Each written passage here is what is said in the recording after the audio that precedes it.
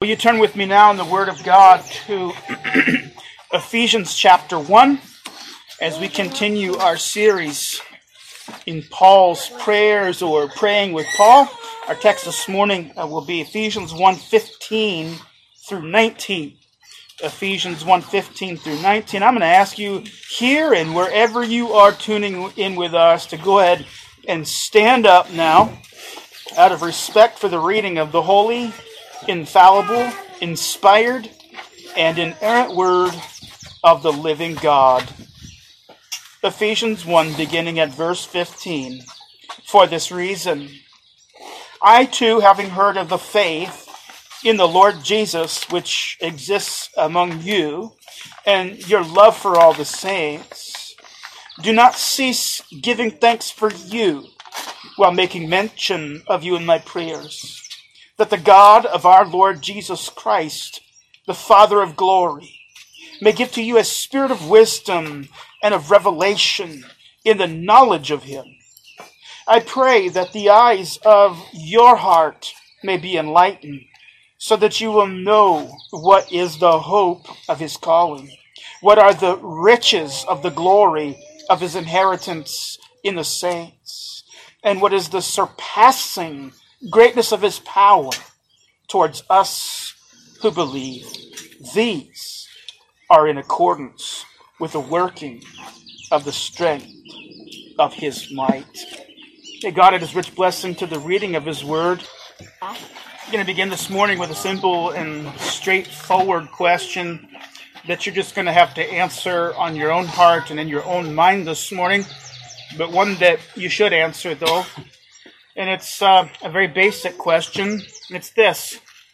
What would cause you to drop down on your knees and pray fervently? Now, some would say this morning, what's the point of that? Doesn't God hear every prayer anyway? And I would say, of course he hears every prayer. But if you've never come to the point in your life where you've had to drop down in your knees and pray fervently, it's quite likely you haven't been taking things very seriously in your life. Because it will happen because of God's unfolding of providence in life. You will be met with situations that you are no match for. And the way you handle such situations is with prayer. And I mean fervent, crying out to the Lord with all of your heart prayer. So I've asked the question, let's come back to it again. What would cause you to drop to your knees and pray? If I was just to pause here this morning and do something I would never do, which is take out a piece of paper and have each of you tear off a piece and with a pen write down that and then pass it up to me. If I read them off, I'll bet you I will come across something like this. The kind of thing that I would drop to my knees and pray for is financial distress. The kind of thing I would drop to my knees to and pray for fervently is a serious medical condition. The kind of thing that I would pour out my heart before the Lord for is a badly broken relationship. The kind of thing which would cause me to bow my knee before Christ is to earnestly seek the knowledge of God's will for my life in the midst of a time of a lack of awareness about what God wants me to do.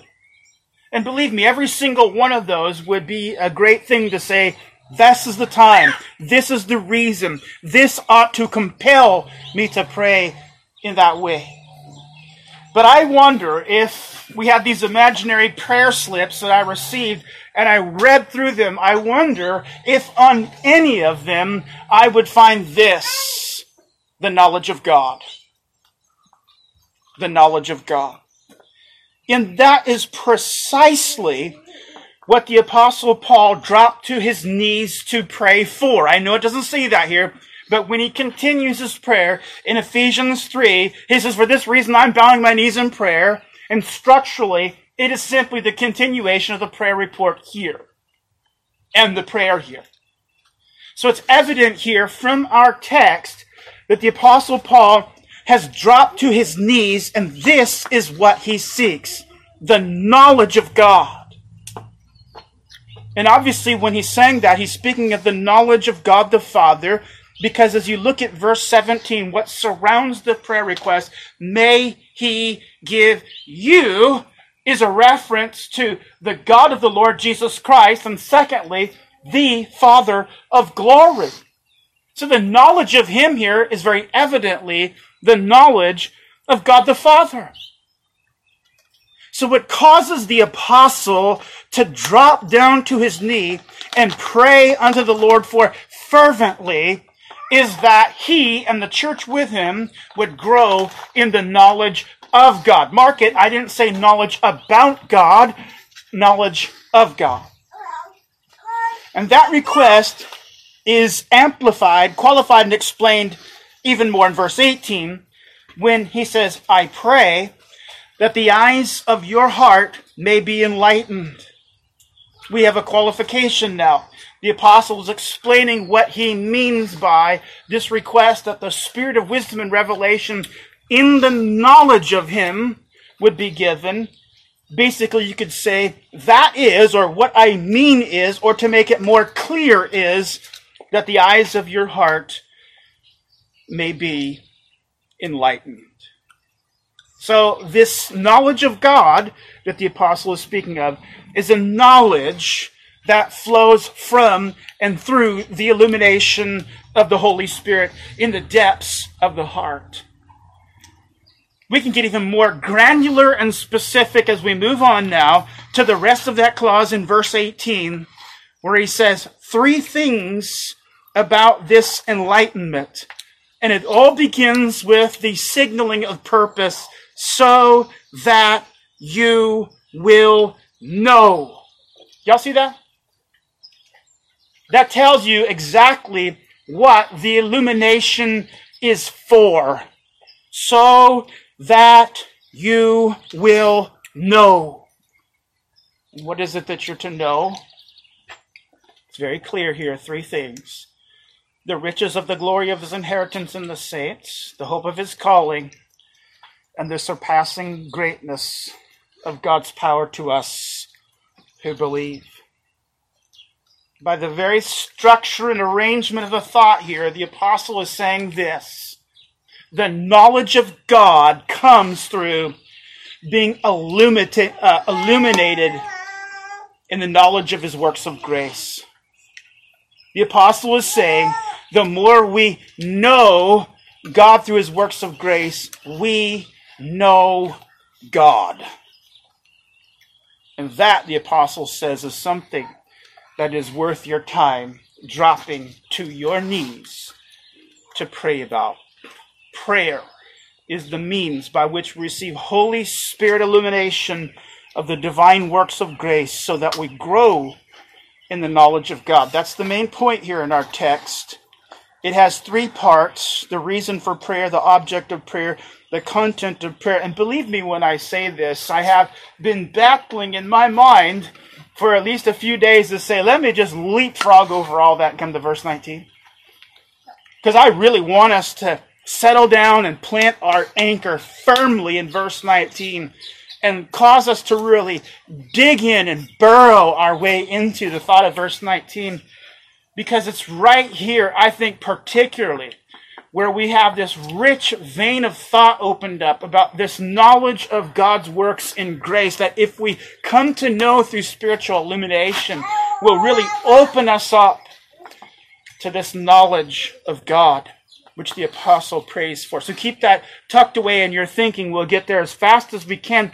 But we need to see a few things first because they prepare us for really laying hold of that great panoramic point of verse 19.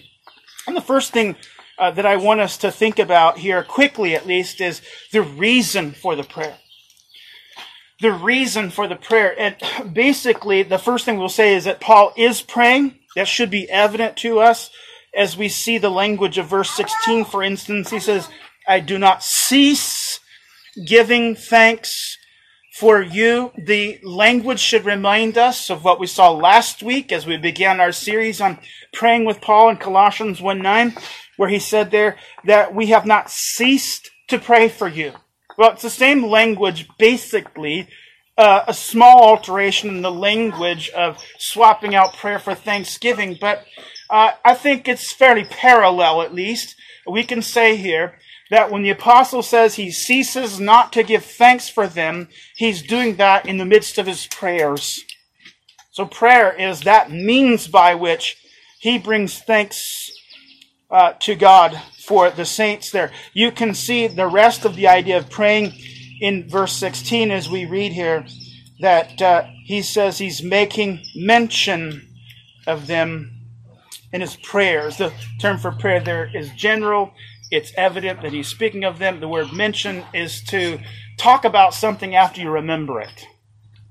To talk about something after you remember it. So this has the idea of, in the midst of his prayer, recalling the Ephesians and then praying for them.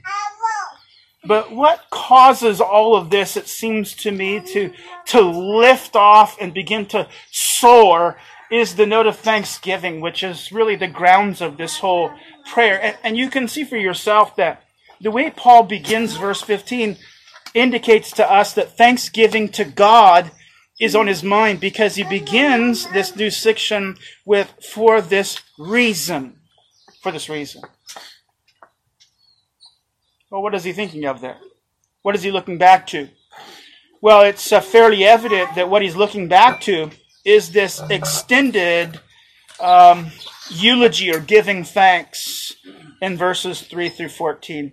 And by the way, this is one of the most stunning thanksgiving sections in all of Scripture. Everybody agrees to that. It's as if grace cascades from a deep pool or fountain of grace in heaven above and just unfolds one fountain after another.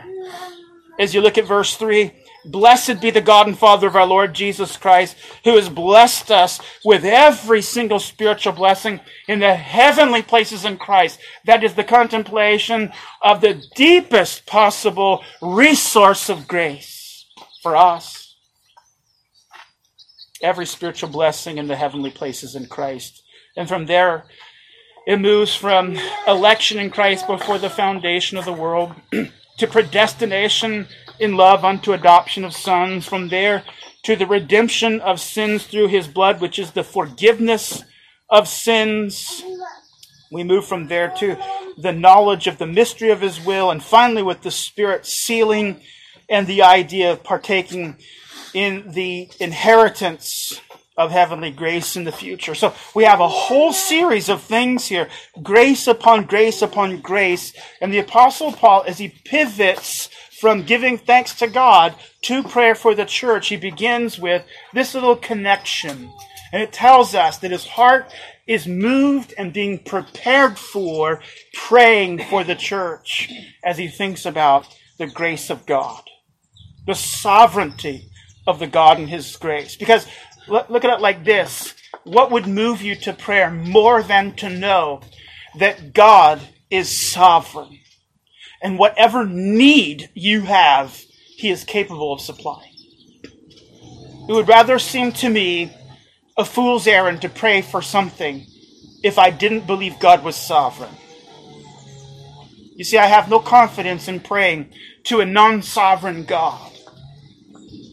And what's more is a God who is sovereign in his grace. Not just that he has the brute force or the raw power to bring about what I've asked, but he's also known to us as a God of grace who gives sovereignly and freely to his people.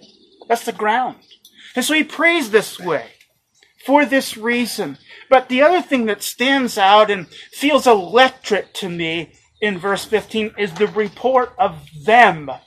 See, he's grateful for them, having heard of the faith in the Lord Jesus which exists among you and your love for all of the saints. So he's got thanksgiving on two horizons or in two poles on his mind. Thanksgiving to the sovereign heavenly Father, who's this vast reservoir of grace which he causes sovereignly to overflow to his church and to his people. And then he thinks about those who are the unworthy receivers of it.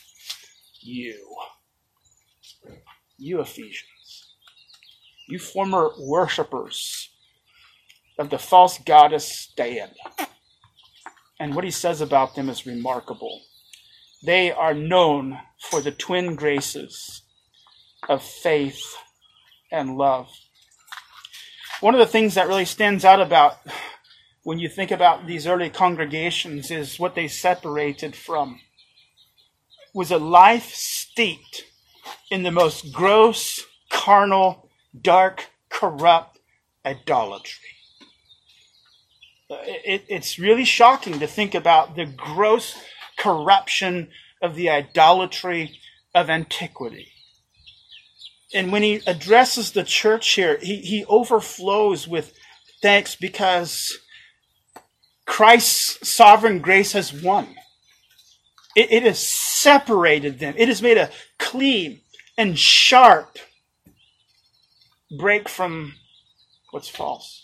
And so what he gives thanks for is they not only turned unto Christ, but they continue in their faith in the Lord Jesus. They have broken with false religion, and they make a bold, public, open stand for Christ. And by the way, Ephesus was no easy place to do that if you just think back to Acts 19 and how the Apostle Paul was dragged before the magistrate in the midst of the public uproar and fury of the citizens of the city who'd lost their financial and economic security because the idolatry business dried up through the preaching of the Apostle Paul. They hated Christ and Christianity, and yet they wore their faith on their sleeve here. The other thing you see here is love that characterized them. These are a people who didn't just have a sort of orthodox faith. Ask me the question, I got the answer kind of Christianity. You want to know where the I is dotted or the T is crossed? I can help you with that.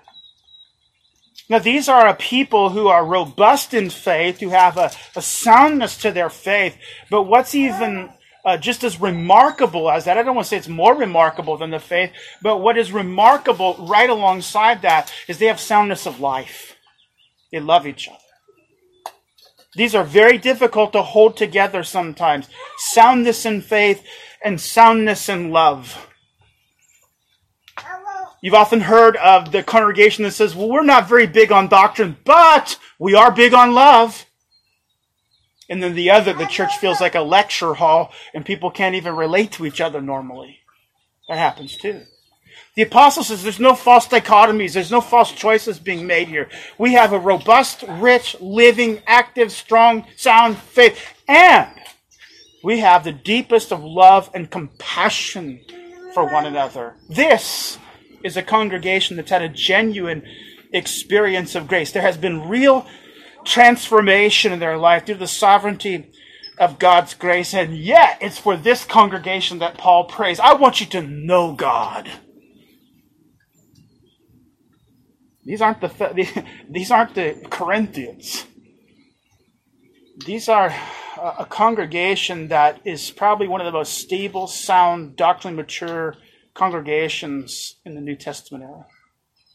It's that congregation. He says, I want you to grow in the knowledge of God. As I think about this prayer, as Paul moves from past to present, it grips me with the reminder of what we ought to be giving thanks for. It grips me with the reminder of what we ought to be giving thanks for more often probably than we do, which is that God in His grace showers that upon sinners, people who are completely unworthy and undeserving, and He just opens up His hand and He raises them up. I think over the years of how many people have been raised up from our midst and touched with the power of grace. And that's not something that just happened in the past. It continues in the present. As I've watched so many of you grow from the time of just learning about the Reformed faith into all of these years of seeking maturity in Christ. That is God's grace. It's nothing about us. It's about God showing mercy to this congregation. We give thanks for it. None of us are a finished project yet. Anybody who's grown older in the faith realizes they still have a mountain of sins to hack away at. They got a lot of maturity to find yet. They got a lot of wisdom to be acquired. There's a lot more room for growth and sanctification. You see, Paul gives us this testimony here that when God begins the work of grace, He continues it. We've moved from past to present, and God is just continuing to provide. And so we're grateful for this testimony. I also want you to just look with me quickly at the object of prayer. And I think it's really important for us to see how Paul moves from the Ephesians to turn the spotlight now upon God, to whom he prays. Verse 17. That the God of our Lord Jesus Christ, the Father of glory. You know, there's two phrases here that might feel a little clumsy to us when we hear them, but they're really full of theological riches and depth. And the first one is the God of our Lord Jesus Christ. The God of our Lord Jesus Christ. In other words, what Paul is saying is that the God of Jesus Christ is the Father. And that's when you say, huh? I thought Jesus is the Son of God, equal in power and glory and might with the Father and the Spirit. But as you think about that, you begin to understand what his point was. He's referring to the incarnate Jesus Christ. He is referring to Christ in his humanity, in his capacity as our mediator. And Jesus himself uses language just like this. John 20:17. I ascend to my Father and your Father, my God and your God. See that? My God and your God. What does that language tell you this morning? It tells you of what is necessary for you to be saved, which is the mediation of Jesus Christ, the incarnation of Jesus Christ, the humanity of Christ. I absolutely love that statement in Hebrews 2, I'm confident it's 2:12, where it says, in bringing many sons to glory, he became partaker of our flesh and blood. That's exactly the sense of what the apostle is saying here in a different way. He's accenting something which is critical for the access of this grace, is that Jesus Christ is our mediator. Jesus Christ is the one who reconciles us to God. It's through Jesus Christ that we know God. It's through Jesus Christ we receive the grace of God. It's through Jesus Christ we become sons of God. And it's precisely because the Father is the God of Jesus that he is our God. There's no other way without it. Because there would be no way to be reconciled to him. So what at first feels kind of a little awkward in the language here, as you begin to pull it apart and think it through with the scriptures, it reminds you as you're thinking about the object of prayer that God is ready to hear our prayer because of Jesus Christ. And so we can pray for the most stupendous things, if you think about it, because our prayers are through Christ. The other thing here that's important about the way he describes the Father here is he describes him as the Father of glory. The Father of glory. And at first glance, you might say, well, that's just kind of heaping up some terms for pious-sounding talk. But then you go think about, you say, well, how is glory used in reference to God? And one of the rich veins of thought that opens up as you start tracing that out is you begin to realize that when we speak of glory in relationship to God, it's a way of God unveiling himself to us or disclosing himself. Maybe one of the most iconic examples of this is Exodus 33, where Moses, in a moment of frustration with the people of God in the wilderness, cried out to the Lord and he said, I'm not going to go a step further in these sandals, across this sand, unless you show me your glory. And God said, Moses, if I showed you my glory, I'd vaporize you. But here's what I'll do. I'll put you in the cleft of the rock and I'll put my hand over it and my backside will pass by, as it were. And that is in Exodus 34, where you get this great disclosure of the majesty of God. What I'm trying to put in our thinking here is that when glory is associated with God, very often in Scripture, it has to do with God revealing and disclosing himself. Now, look to your near text here in Ephesians 1, and you see something here about glory. Two different texts here in the verses prior, glory is used, at least two of them. And the thing that is disclosed about God the Father in both of them is that he discloses and unfolds his grace. Look at verse 6, for example. Paul speaks of God's kind intention of his will to the praise of the glory of his grace. In verse 13, you see that those who have hoped in Christ have done so to the praise of his glory. So here we can see not just God being unveiled or disclosing himself, but disclosing in a particular way as a God of grace. In other words, God's glory shines, if you will, in grace.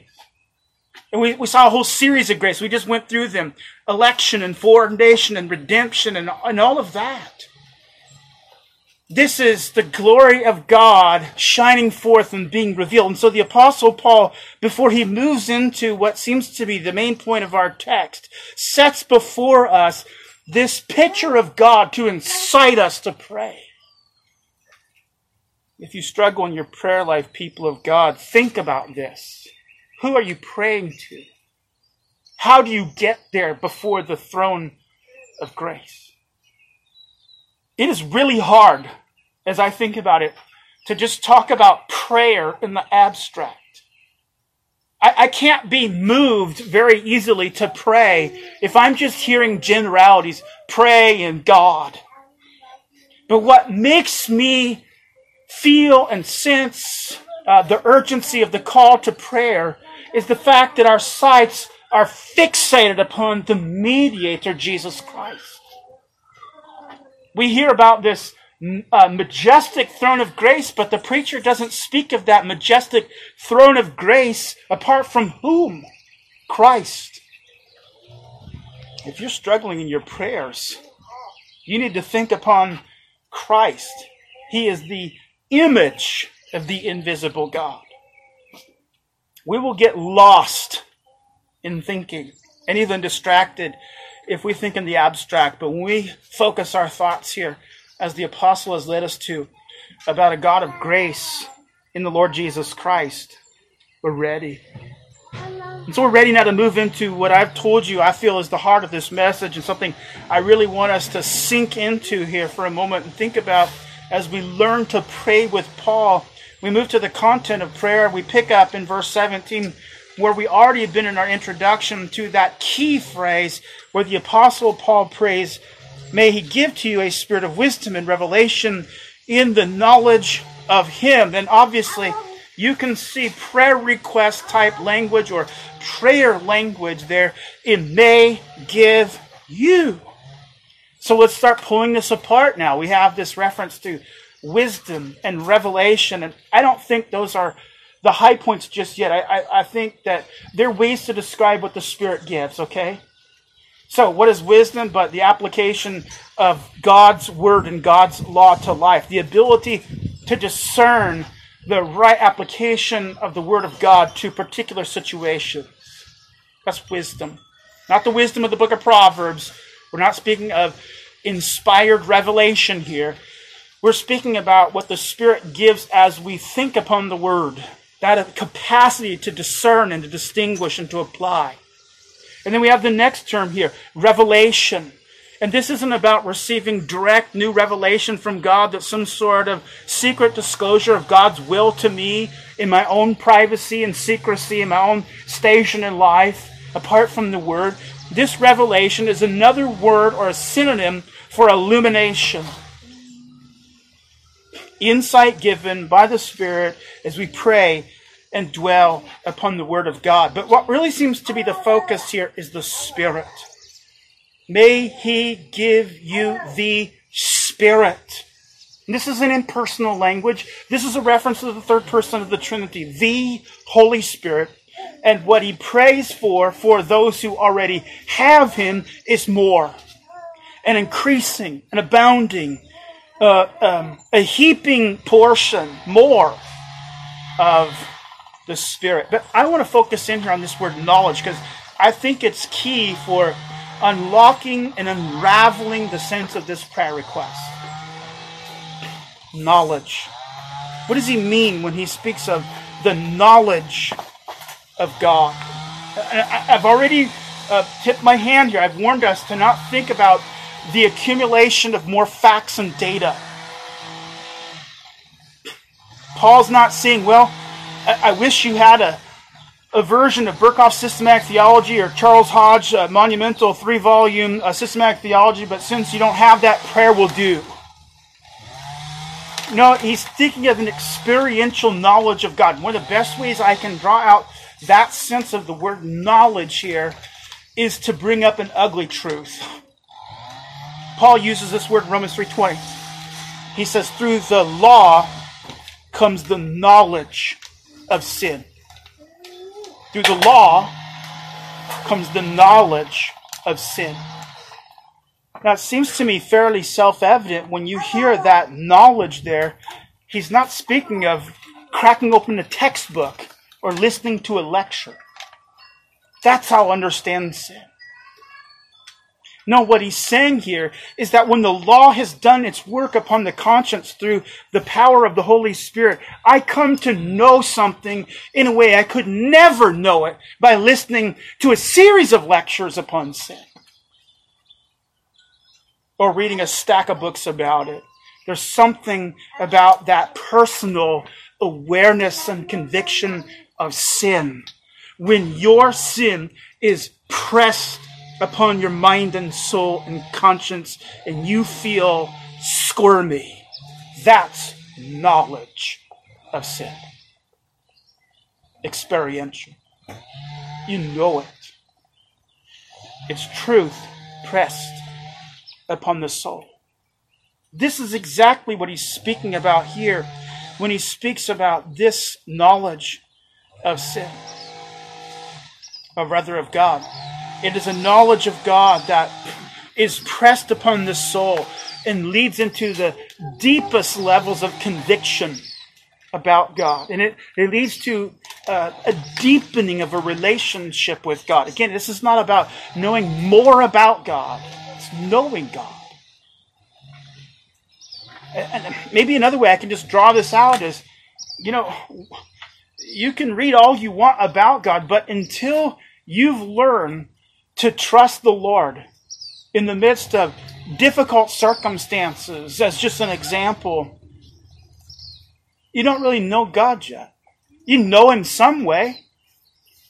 But when you go through those times in life when you have to hang upon prayer for your just basic sense of survival, you can't come outside, you can't come through that trial without knowing God in a more deep and profound way, because you lived in Him through prayer as you went through what felt like the valley of the shadow of death. There was a kind of learning that you can't just describe in textbook sort of ways. That's what's going on here, and that is reinforced now as you come into verse 18. I pray the eyes of your heart may be enlightened. And I've already told you before that you could really translate verse 18 as, what I mean is this. Or what I'm trying to say is this. We can tell from the structure of the language here. Paul is amplifying and explaining further what was meant here in this prayer. May He give to you a spirit of wisdom and revelation, the knowledge of Him. What I mean is the eyes of your heart be enlightened. In the inward depths of the soul, the seat of who I am as a person, where the intellect, will, and emotions come together. He prays that we would be illuminated. And what are the eyes? The eyes are the capacity to know. They're that aspect or organ that takes in the information. So it's metaphorical. But this is speaking of the tool that enables us to apprehend. And he says the Spirit, He will enlighten us. And all of it, we see, then comes to the purpose statement. So that you will know. Again, the knowledge here is going to parallel that knowledge above. And one way we know that is because the apostles already taught them this. The apostle has already taught them about effectual calling. The apostle has already taught them about the glory of their inheritance. He's already referenced it in verse 14 as something they knew about. Certainly they know that their salvation was the work of a sovereign divine power in them. Remember, he taught the Ephesians for 3 years in the school of Tyrannus. When he prays that they would know, he's not saying, people of God, I want you to learn something that you never picked up in catechism yet. Saying, I want you to be gripped in the depths of your being with the knowledge of these divine works of grace, because when you are, you will come to know in a greater depth the knowledge of God. So we worked through 3 specifics. I told you I already want to just really zero in on the last, because it seems to me that's the one with the greatest depth to it in a sense. But we just take quickly, what is the hope of the calling here? This is very definitely a reference to the general, or the effectual call, not the general call. This is the gospel call being taken effectually to my heart for conversion. The Westminster Shorter Catechism speaks of it in a very simple way, but perhaps most profoundly. You can get your hands around what effectual calling means with this quick summary. It says it's a work of the Spirit of God whereby He convinces us of our sin, enlightens our minds in the knowledge of Christ, renews our will, and persuades and enables us to embrace Christ in the gospel. That's the effectual call. Convincing of our sin, enlightening of our mind, renewing our will, and persuading and enabling us to lay hold of Jesus Christ as He's freely offered. And what's the apostle saying here is there is a hope that is built into that call. And the hope that's built into that call is just as Jesus has called you to Himself, so you will be conformed to Him. It's something that's going to happen. We will be like He is. That's the promise of adoption. We have the riches of His inheritance among the saints here, and this is simply a reference to verse 14, and beyond that, the idea that each and every believer has a good slice or chunk of real estate set apart for them in heaven. Everyone does. Our place, our standing is secured by Jesus Christ. And it's something all the saints together will share in. They'll have their portion. And the thing that Paul accents about it is it's rich. Paul says in another place that eye has not seen, nor ear heard, nor has it entered into the heart of man what God has prepared for them. You want to think about riches, that's it. But can we settle on verse 19 now? Because, this is one of the most encouraging verses in the New Testament. Here he says, he wants us to know what is the surpassing greatness of His power to us who believe. These are in accordance with the working of the strength of His might. This is term after term piled up. But what's the topic? The topic, obviously, here is the power of God. This is what is put under the spotlight here in your text. The power of God to us. And the interesting thing here about this word power, dunameos, is that it tends to be associated in the New Testament with, guess what? The resurrection of Jesus Christ. And it is here, as you read on into verse 20, you can see that Paul compares the power that's to us as the very same power that quickened the dead body of Jesus Christ. So when you think of this dunameos, this massive, extraordinary power, the Apostle Paul plucks out a term that speaks of omnipotence, limitless power. So that's his beginning point. And then he amplifies that by 2 words here as he says, surpassing greatness. The first one, surpassing, is a word that speaks of going beyond the limit. You know, it's like when you're a kid and you're down by the lake and you cannot resist this. I don't care, boy or girl, you cannot resist down by the lake picking up a rock and throwing it in the water. Has anybody ever resisted that impulse? I mean, I can remember the first time I went to a body of water as a little kid and seeing rocks. You can't help but picking up that rock and throwing it as far as you can into the lake.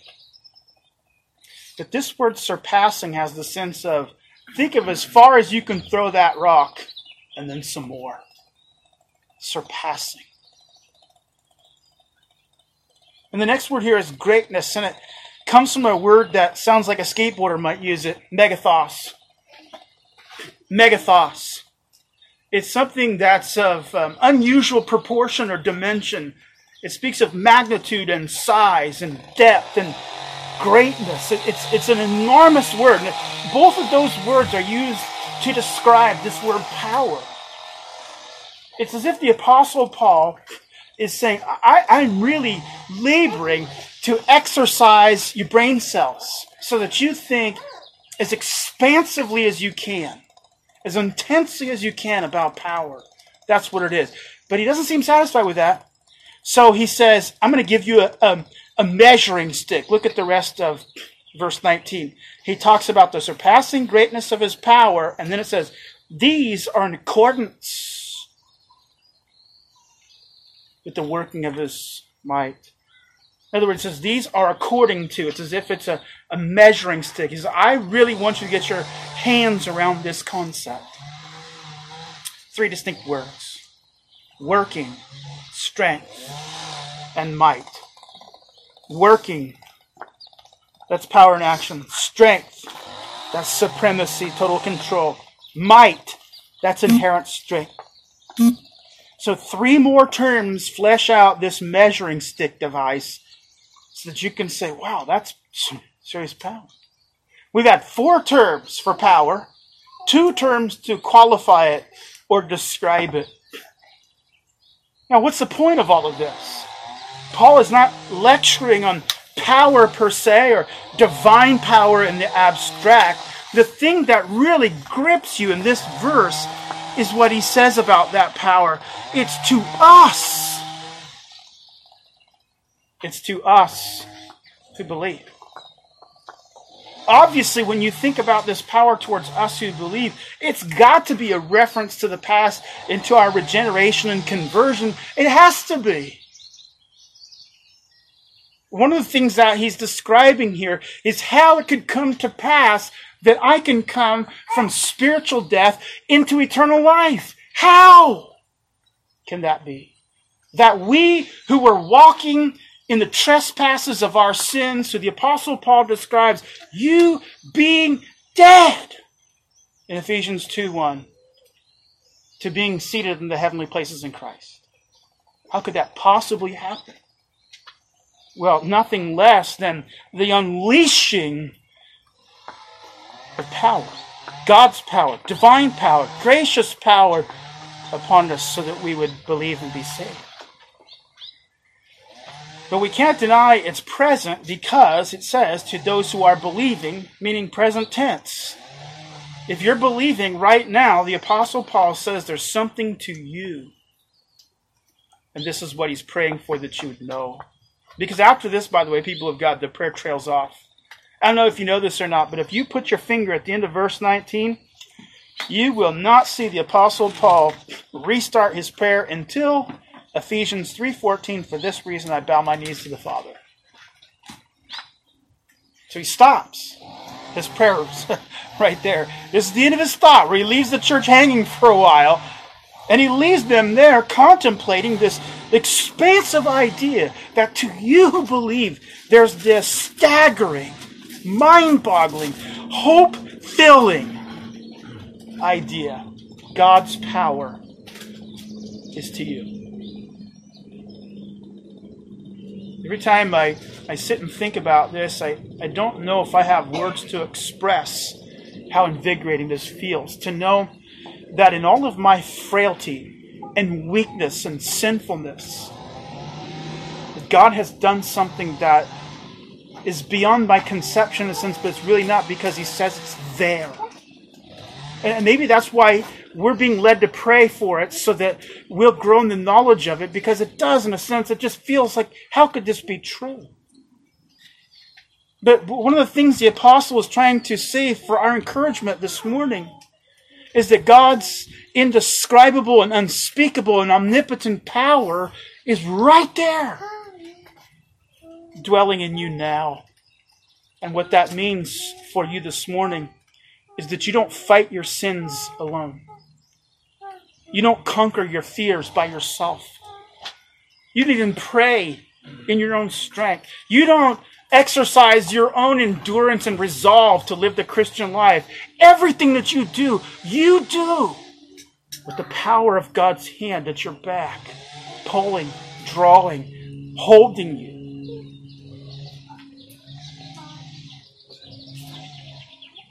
I couldn't help but remember, if you spend much time at a rescue mission before, you probably heard the old song sung, "There's power in the blood." It's a favorite of the rescue missions. Power in the blood. Power in the blood. And the point of that song is to say, you can bring your whole ruined life to Jesus Christ. There's enough strength in that blood to heal you.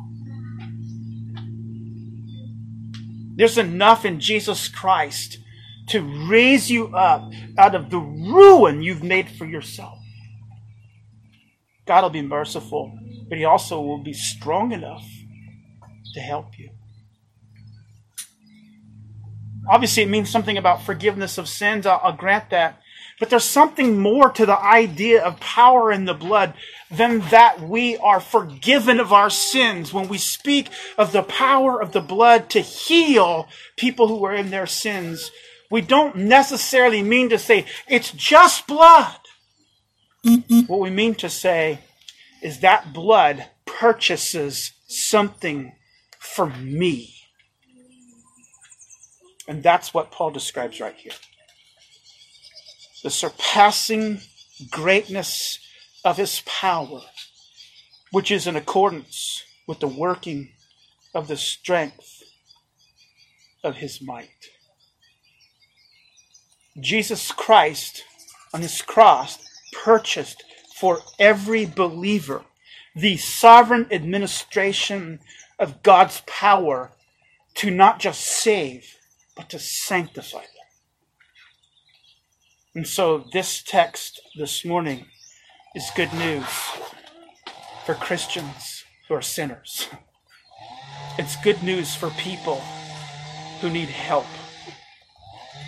It's good news for people who are struggling with fighting their way out of the grips and the chains and the enslavement of their own appetites and desires and sins. Do you have any sin in your life this morning that you hate? Be honest with yourself. Do you have any sin in your life that you hate, that you come back to? Now, this is where we bring the gospel down to practicality. This is where the gospel has begun to be spoken into the ears of the believer for their consolation, for their encouragement, for their help. Because of our depravity and our weakness and the ongoing battle with our own sinful nature, we have these sins. We hate them. And those chains and that grip feel powerful. Paul lays this before the Ephesians because he knew what they were battling with, even though they had this great testimony of enduring in faith. Oh, how easy it would have been for them to go back to their old ways. How tempting it must have been to relieve the pressure of the strain of Christ. You see, what we need in order that we may be equipped and armed to fight off this sin and to move forward in the Christian life and to endure and to run this race is this power of God. And the way we tap into that power, the apostle says, is prayer. May God give you the spirit of wisdom and revelation in the knowledge of him, the eyes of your heart be enlightened, so that you will know the surpassing greatness of his power to you who believe. The way to fight that sin, people of God, is the knowledge of God.